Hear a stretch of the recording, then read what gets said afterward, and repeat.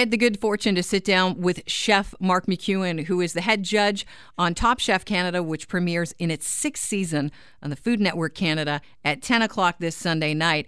And I don't think he expected to be talking about hot yoga off the top of the interview, but that's exactly what happened quite organically.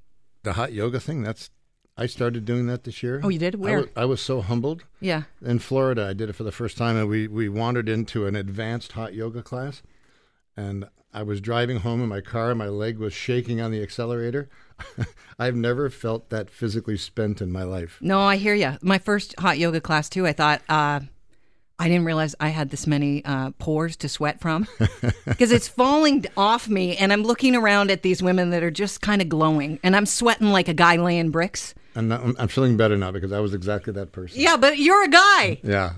And here I am. I don't have the glow. I'm getting better, though. I'm getting better. The woman next to me was like a gazelle. I She know. could manipulate her body. It's just not normal. And she was 90 because you were in Florida. No, she was like a good 35, perfect, right? There wasn't anything. I guess we know the sweet age now. She- Are we rolling? I hope we are. No. She was a good 35. Yeah, And she was graceful. but I was quite amazed at what she was capable of doing for an entire hour and a half. Oh, yeah. And at about the 50-minute stage, I started to really flounder. Yeah. And then I lied there like a hippo in a puddle of water. And so after the class, though, did you go again? Oh no! Oh, no, that's oh no! it. You're out? I've gone back, but Oh, you've never, gone back. Never in to an Florida. advanced, right? Oh, no. So you're starting out slow. What are you doing? Like the slower deep flow? Yeah, well, yoga's funny because you use these weird little connective muscles that you typically don't use. So the first time you go in, you feel really weak, even if you're strong in other ways. It's very humbling. Yeah. Like yoga, you don't really think, like anybody who thinks yoga's easy has never done it.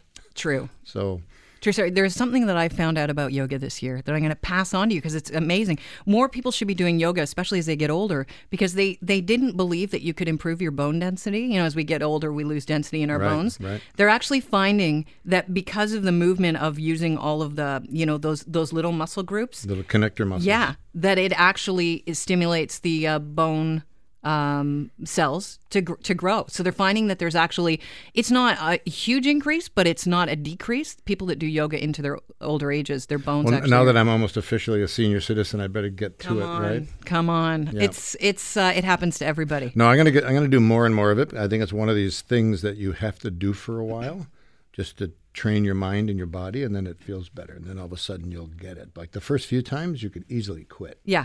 Easily quit. Well, isn't that the way with everything that's difficult and then it's rewarding? Yeah, it's like doing legs in the gym. Yeah. I don't know about that. I don't know about the gym. I know about the yoga studio, but not the gym. I will say this, and I think I should. It wasn't a tip. Hey, Mark, you're getting older. Make sure you continue with yoga because your bone density. No. I turned 60 this year. And Did you? Yeah, it's kind of an amazing number because I never thought about my age before. And now I find I think about it quite often. Like 60. What do you think about it? Just that it's moving north of 60. It's just the next number is 70. And that's Yeah. kind of a funny mental space. You skipped 65, which is senior citizen, went right to 70. Oh, I know. You like the round numbers. Well, you just, I look at how fast a decade goes by. Like I sort of measure it in what we've done and where the kids are and what dog we have. And 10 years goes by like a heartbeat. So I want to focus on the 10 years in front of me. Yeah. So do you have a 10-year plan then? I do. I want to have fun for 10 years. I'm going to work hard, but I'm going to have a lot of fun at the same time. That's the... Do you think that's something, is there a certain age where you realize and you get to in your career where you go, you know what? I've done this, I've accomplished this, now I want to have fun. I mean, we start out, just wanting to have fun all the time. And then somewhere along the lines, we forget to have fun. And then we remember. Oh, yeah. Like, there's many moments in your life where it's just all serious. Like you've got young kids, you have early stage businesses, you have debt, you have all those things. Like I'm at a stage in my life where I don't need to impress anybody and I don't feel the urge to. Feel very comfortable in my skin, and I want to focus. I want to slow the clock down. I don't know if that's possible, but I want to focus on the day a little bit more and not always be thinking the next quarter, and that's typically where you go. Like we have almost 10 businesses now. Wow. We have a couple more opening this year and lots of people, and it can really get away from you. Like you cannot have a life if you don't actually extract yourself from it and make yourself do things. Did you consciously have to say to yourself, you know what, this is the time I'm going to start having fun? Oh, yeah, absolutely. Because there were years when I, honestly, and this is not an exaggeration, I would work 17 hours a day. You'd start in the morning at 8 o'clock. You would leave at midnight. You'd go home. You'd kiss the babies. You'd go to bed. You'd wake up the next day, drop them off at school, go back and do it again. My wife and I did that for years and years and years. Not complaining. And then you get to a point in your life when you have some options. Well, you better exercise them, right? Hard to exercise, though, no? Hard to step away and delegate and say, okay, I'm going to trust you? No, I love to delegate. Oh, really? But was it hard at the beginning, or were you just always like, okay? Sure. Very hard in the beginning. My greatest joy is when I come up with an idea, I find a location, put all the people together, watch it open, nurture it through, and then sit on a park bench and watch it from across the street. I think that's a lot of fun. You've created this thing that churns and moves and employs people, and people go and have fun, creates energy. And it's for me, that's the most satisfying thing with the business. So I always look for that park bench or that vantage point so you can sort of look at it from a distance. Very, very satisfying. I've done a lot of interviews, and I've interviewed just different people, and I love to find out where those ideas happen. So for a chef of your caliber, a restaurateur, a businessman, celebrity now, where do those ideas happen? Because for musicians, it can happen anywhere. Are you distracted? Like, a lot of times people have great, ideas when they're in the shower. Not to get too intimate with you, Mark. I know we just met, and we have had a discussion about hot yoga, so we've bonded here. But where are you having those ideas? Is it when you're just, chopping some onions, doing something mundane and routine in the kitchen? I don't think those. It's not like you come up with some brilliant idea for a stage play or a movie or to write a book, or you may come up with some different dishes. For me, it's mainly an opportunity comes your way. You see a location, you see a potential, then people come to you and you have a discussion. You look at the potentials, you look at the people you have in the operation, who needs to move up, who needs to be challenged. And it's sort of always happened in a natural way that I said no to 50 deals, and then I said yes to 2 because they felt right? So it's very random. But being open. Yeah, it's a very random process, and there's no rhyme or reason to it. You just have to kind of stick with it and trust your gut. And you won't always make the right decisions. But I've never closed a restaurant. I've never failed at a business, knock on wood. Wow, you've never closed a restaurant. That's the odds of that. I'm beating those odds, huge, because I believe that most restaurants close down in their first 3 years of existence, correct? Yeah, there's a high average there. Yeah. There's a high failure rate like there is in retail clothing. Don't make it sound easy, Mark. There's people out there listening to us right now that are thinking, oh, I've always wanted to open a restaurant. Not easy, right? No, it's a crazy business. Like, you really have to understand it on a basic level. You need to understand the money side of the business and how to run it. It's not just being an artist in the kitchen, because those are typically the ones that fail first, right? Like, you really have to understand the mechanics of it and run your accounting well and do all those ABC practical things. And then hopefully you have a good sense of taste and a good sense of style, and people kind of connect with you. Right? Is there ever a worry that your sense of taste and sense of style is beyond the, what most people see as taste and style, so you're kind of like above their, it's over their heads. They're not going to get this. That's a very interesting comment from you. Why? Because I look like I'm not. Hey, No. You just ran into this interview all. No. A lot of people don't understand. Chefs try to be sometimes too creative, and what they do is they overcreate and they lose their audience because they're immersed in food all day long. They're always looking for the next thing. Oftentimes what people want is exactly what they had the last time they were in your restaurant. So to maintain a certain sense of favorites on your menu, you want people to come back because they love something, right? So to do the daily card where everything changes every time you walk in a restaurant, the menu's different. As I've gotten older, what I like is a little more tradition. I just like to cook well. I don't have to be the most innovative, but I want to nail the delivery on the food every time, right? So that simple pasta is simple pasta, and perfectly done branzino has a crispy skin, but the flesh is supple, and the acidity is on the plate right.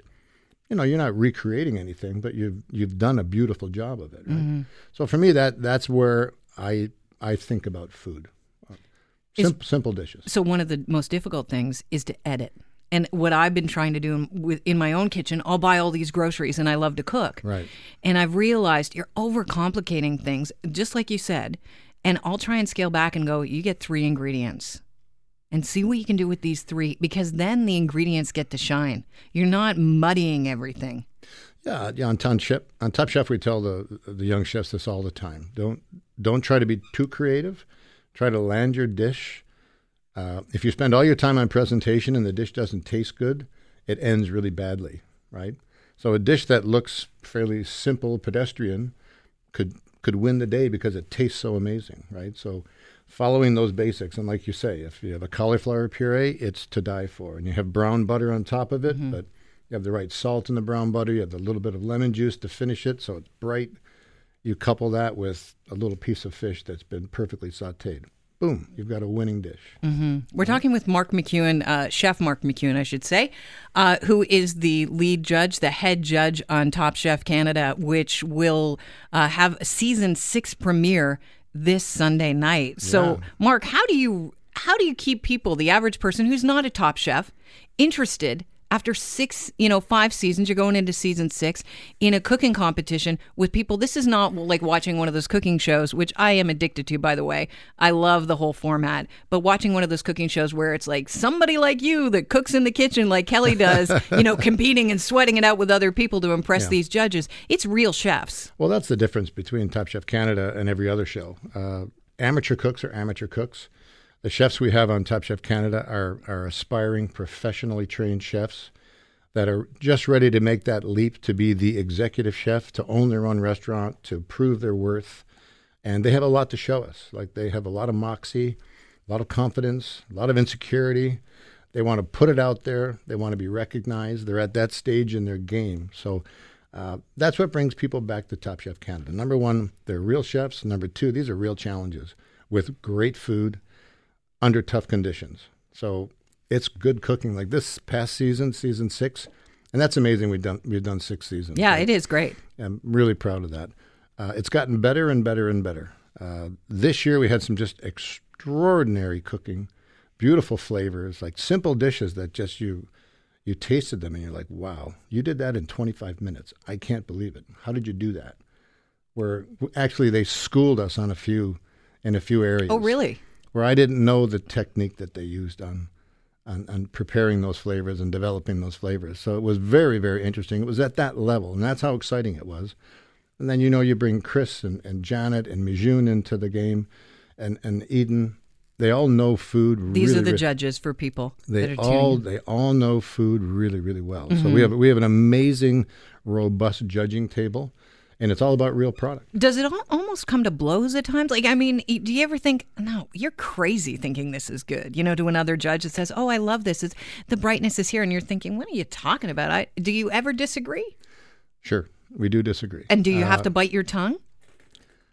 No, I just speak my mind. Okay. I say it the way I see it and the way I experience the meal. Where it gets a little more complicated is as the season goes on. It's funny how people can develop a connection with a chef. There's favoritism. Not favoritism. And I make sure this never happens. But there's a bias that can happen. Clearly we have if you met me on the street, you go, yeah, I like Kelly, we're getting along great. But maybe I came in and rubbed you the wrong way, you might think otherwise. Right. So for the purpose of everybody listening, I've not touched him at all, just so you know. How we combat that is every day is a new day. You can never look in the rearview mirror. You can never say, oh, the last 3 dishes this chef did were so fantastic, and this dish was really bad, so that person's going to go home for this dish. Well, they have to go home. Really? They have to go home. Why? Can't you say, well, they're having an off day? Can't you have an off day, Mark? It's not allowable in the kitchen? It's just not the way it works. Wow. I guess because in the real world. Because then it becomes very subjective. Right. Then how do you gauge? It could be personal, it could be this, it could be that. So we try to keep it really true. So invariably what we have is some really hard moments where you're sending someone home you don't want to send home. And that's hard. That's very hard. Do you ever think, oh my gosh, I could be responsible for ending their career because their spirit is just crushed? You feel badly because you've deflated them, for sure. because they cook so well prior, they're still going to look great on the shelf. Could you have given them the kick in the pants that they need to be a better chef, though, by kicking them off? Well, exactly that. And every person that's gone through the ringer, once they've cried their heart out and gotten home and realized I didn't win, they realize it was fantastic, right? So they all come around. But at the moment, it's very dramatic. It's very emotional for them. Like they're there for 5 weeks. Mm-hmm. If you run the whole gauntlet, you're there for 5 weeks. We run your life. What's your typical shooting day? 12 to 14 hours. Do you ever get home and think, oh, I can't eat? Because, you're tasting all these dishes. Oh, yeah, and then I'll pop in and get a fast food burger on the way home. Is that the chef? That's the chef guilty pleasure, isn't it? Once in a while. It's the full on fat. Yeah, when you've been eating fancy food all day, sometimes all you want is a simple sandwich of sorts, right? So, if you're Mark, we're in the car right now. We've been eating at Top Chef all day. You're like, I want to drive through. You have your choice. Which one am I driving to? Oh, I can't say. For your guilty pleasure. My guilty pleasure. Yeah, what is it? A Big Mac? Is it a Whopper? No, I would say that for me, the best burger, if you're going to drive through and get it, funny enough, would either be Harvey's or Dairy Queen. Dairy Queen. You go to the old Brazier, huh? Brazier. They barbecue their burgers. They have very good meat. When you eat it, it's like eating a good old-fashioned American burger. And I'm an American boy, Canadian boy. So that's like very reminiscent of way back in the cottage days when I was a kid. Where did you cottage? Turkey Point, Ontario. Nice. I know it. That's where they brew. They grew a lot of tobacco. I used to work in tobacco. Did you? I was the fastest primer on the. What's on a the primer spider for? Is a picker. Okay. So you're the guy or the person that picks the tobacco.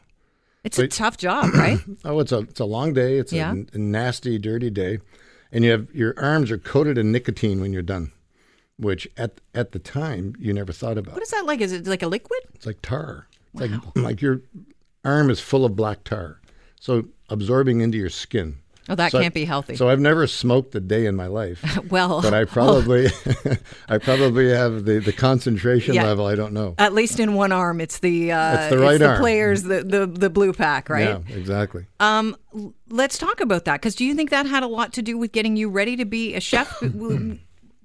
Because I would assume that one of the most underestimated things about becoming a chef, and that people now, we look at you guys like rock stars. I mean, first of all, you're dressed well today, so you look a bit like a rock star. You're very kind. No, I'm being honest. People listen to the show. No, I'm not kind. I'm honest.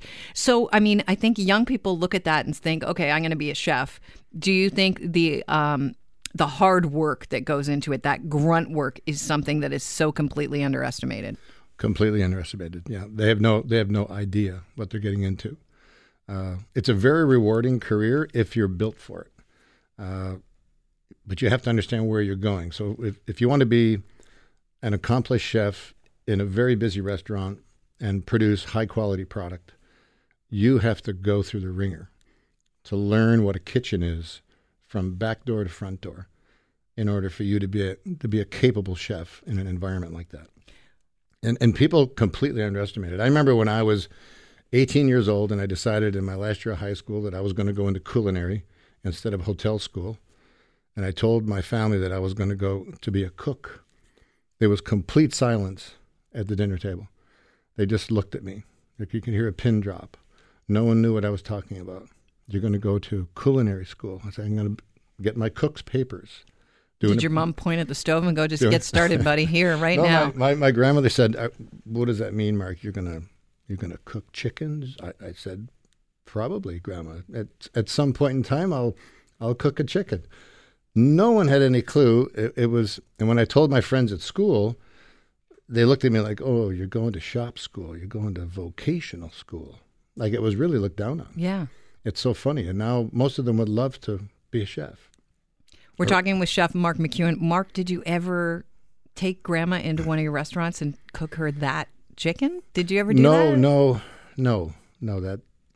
That kind of expired just as I was getting into being able to do that.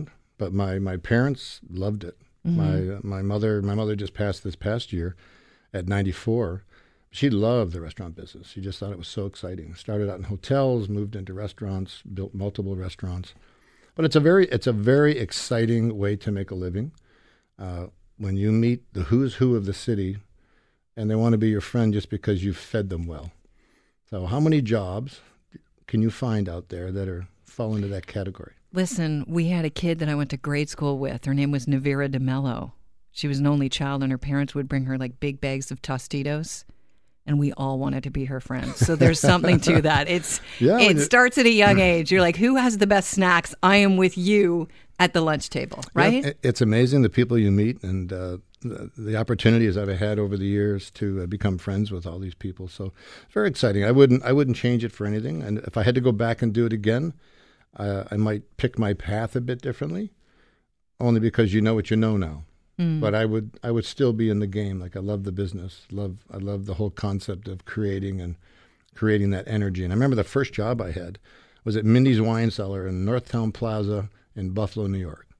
I was a dishwasher. So I was a really good dishwasher, and they needed a cook. So they grabbed me from the kitchen, brought me out into the front, and they taught me how to make a club sandwich. That was the first thing I made.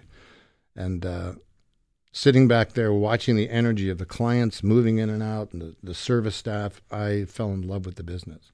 Just very few industries are that connected to people when they're having a good time. When it goes well, very special. When it goes south. I've been the waitress in the weeds. Oh, my God. When a service goes south, it's horrifying. It's awful. It's worse than being on the radio and having it go south. I'm not kidding, because you know that you're so completely exposed, which sounds silly because that's what I do for a living. And, when it goes south on the radio, you're there, but you feel like people are more forgiving if it goes south on the radio. But if people are starving and they're getting hangry and you've screwed up their meal, no, you can't. It's unforgivable. The sin has been committed. You understand it. When you're doing 300 dinners and you start to get behind, it really starts to impact itself. To get out of it takes a long time and a few apologies, and you buy a few things. But boy, when you sit down at the end of the night after a night like that, you feel every nerve ending in your body. And that's when being a chef is like crazy, really hard. But when the nights go perfectly, it's like magic. So it's like doing theater, but it's a different game every night. It's not as perfectly choreographed, because customers come at you different velocities, different requirements. Some are easy, some are hard, some are late, some are early, and it has a natural, weird flow that you have to control. I know we're getting away from Top Chef Canada, which is the reason why I have you here. But as a restaurateur, talk about the way you navigate social media now. Because, I've heard some horror stories from friends in the city that are chefs, that have people come in, really not well-behaved people at times, and then say, I'm a blogger, I want it comped. I seldom have that happen with us. I've had no issues with bloggers. You go onto Yelp and all these different sites, and there's always a couple of angry people out there that have something to say. But generally, the feedback is very positive. I don't pay too much attention to it. I look at social media where I try to put out there what I'm happy about what we're doing, just to show people where we are at any given time, what's coming out of the kitchen, what our thoughts are, if we're doing a new restaurant. Like, I have a new place opening in May, and I have a new food store opening in October. Well, let's not just skip over that, Mark McEwen. What's the new place opening in May? So we're doing, in TD Center, we're doing an express version of Fabrica, which is my Italian restaurant. Pardon me. So we're doing Roman pizza, Roman hot sandwiches, hot table, cold table, very quick pastas, but everything handmade, everything quick service. So you come down, you want a $20 lunch with beverage. That's exactly why you would come to Fabrica. So that opens in May. That'll be a lot of fun. Love Italian food. It should be very special. That you're talking directly to me, because I get back from like 2 weeks in, I'll be landing in Rome in May. Oh, beautiful. And then, I always hanker for the Italian food after I get back, and I have to make it. So I'm looking for a place where I can get it and get it quick. So that's good and authentic. Yeah, and then we're doing another McEwen Foods at Yonge and Bloor. So in the big 72-story building on the southeast corner. We have a 17,000 square foot food store going in there. And are you going to be market style or? Market style, I would say 80% of it will be prepared food, 20% edited grocery that I think is sort of important items. But it's not a traditional grocery store. It's more you come in and you buy your food to eat that day, the next day. I love that. Sustainable grocery, but I don't have grocery aisles, so to speak. So for me, it's all about the fresh side. So we'll have spits with porchetta and rib roasts and Cornish game hens and all sorts of food. Just for the simple folk. It's going to be fun. It will be fun. You were talking about items that you need. What is one item that you think is essential for the kitchen? Pardon me. I think every pantry should have good salts, good olive oil, San Marzano tomatoes, 00 flour, like really What's good. What's a 00 flour? And I think I cook. It's just a hand-milled Italian flour. Okay. It's great to make your own pasta. For making pasta, pizza. But what if you're in a rush? You're an average person listening right now is not going to make standard flour would be fine. But then you have good You're olives. You're still wanting us to make our own pasta. For the love of Pete. Well, then just buy a good quality dry, right? Okay, all right. But, having great capers and good preserved Italian chilies in oil so that you can make a puttanesca quickly, right? So you have the tomatoes, you have olives. You have olives, you have capers, boom, boom, boom, boom, boom. You can grab 2 pieces of fish, saute them, and you make dinner in 15 minutes. Those to me, if you're a cook and you understand how to cook and you like it, those are the essentials, right? What's the most challenging ingredient to cook with that people mess up? Well, I would say in general, cooking fish and seafood. Overcook? Overcook. Oh yeah, big time. Why do you think that is? Just lack of experience, right? So if you take a branzino or an arrata, you want that skin left on. You want scales off. You want bones out. You want the skin to caramelize because that's where all the flavor is. But you want the meat to be supple. So it's all about having pan temperature and knowing when to move it, when not to move it. And you have to mess up a few to get it, right? So even good cooks are typically bad cooking fish. You have to experiment. You have to find that sweet spot. Well, you have to have a feel for it. Yeah. A lot of people just don't have hand feel. Is that why people, I'm amazed at people saying, "Oh, I don't have time to cook." And I think, "Oh my gosh, it's so simple cooking." What do you mean you don't have time to cook? Is it because they just don't do it enough? They haven't exercised that muscle? They're intimidated by it? Totally, all of the above, for sure. But my wife always, she laughs. She says, "There's nothing in the fridge. Why don't you make dinner?" And I can make dinner. Yeah, of course you can. Right. If there's 4 eggs in the fridge, I can make dinner. I can take one chicken breast or look at the pantry and see what we have, and I can always prepare a nice meal. To me, I find it fun. I find it relaxing. You have a glass of wine. You put some music on. I do a lot of cooking at the cottage. I get to look at the Georgian Bay and drink my glass of whatever, a little Pinot Noir, and cook. And we have friends over all the time. Sounds like a nice life. Well, I do have a nice life. Yeah. I have a very nice life. Good stuff. Nice balance now. You gotta do that because you're looking at 70. It's right there. You told us at the beginning of the interview. It's 10 years out. It's just this is the fun time, Mark. This is it. But it's just that thing where you never thought about my age before, right? We all get there. I'm not where you are yet. And I'm not asking your age. No, that's very kind of you. You're a sweet man. So Top Chef Canada airs this Sunday. It's the 6th season. What should we be? Give us a little background on what we should maybe keep in the back of our minds that other viewers will not know when watching that show. Like, is there something going on behind the scenes that we can think, oh, you know what?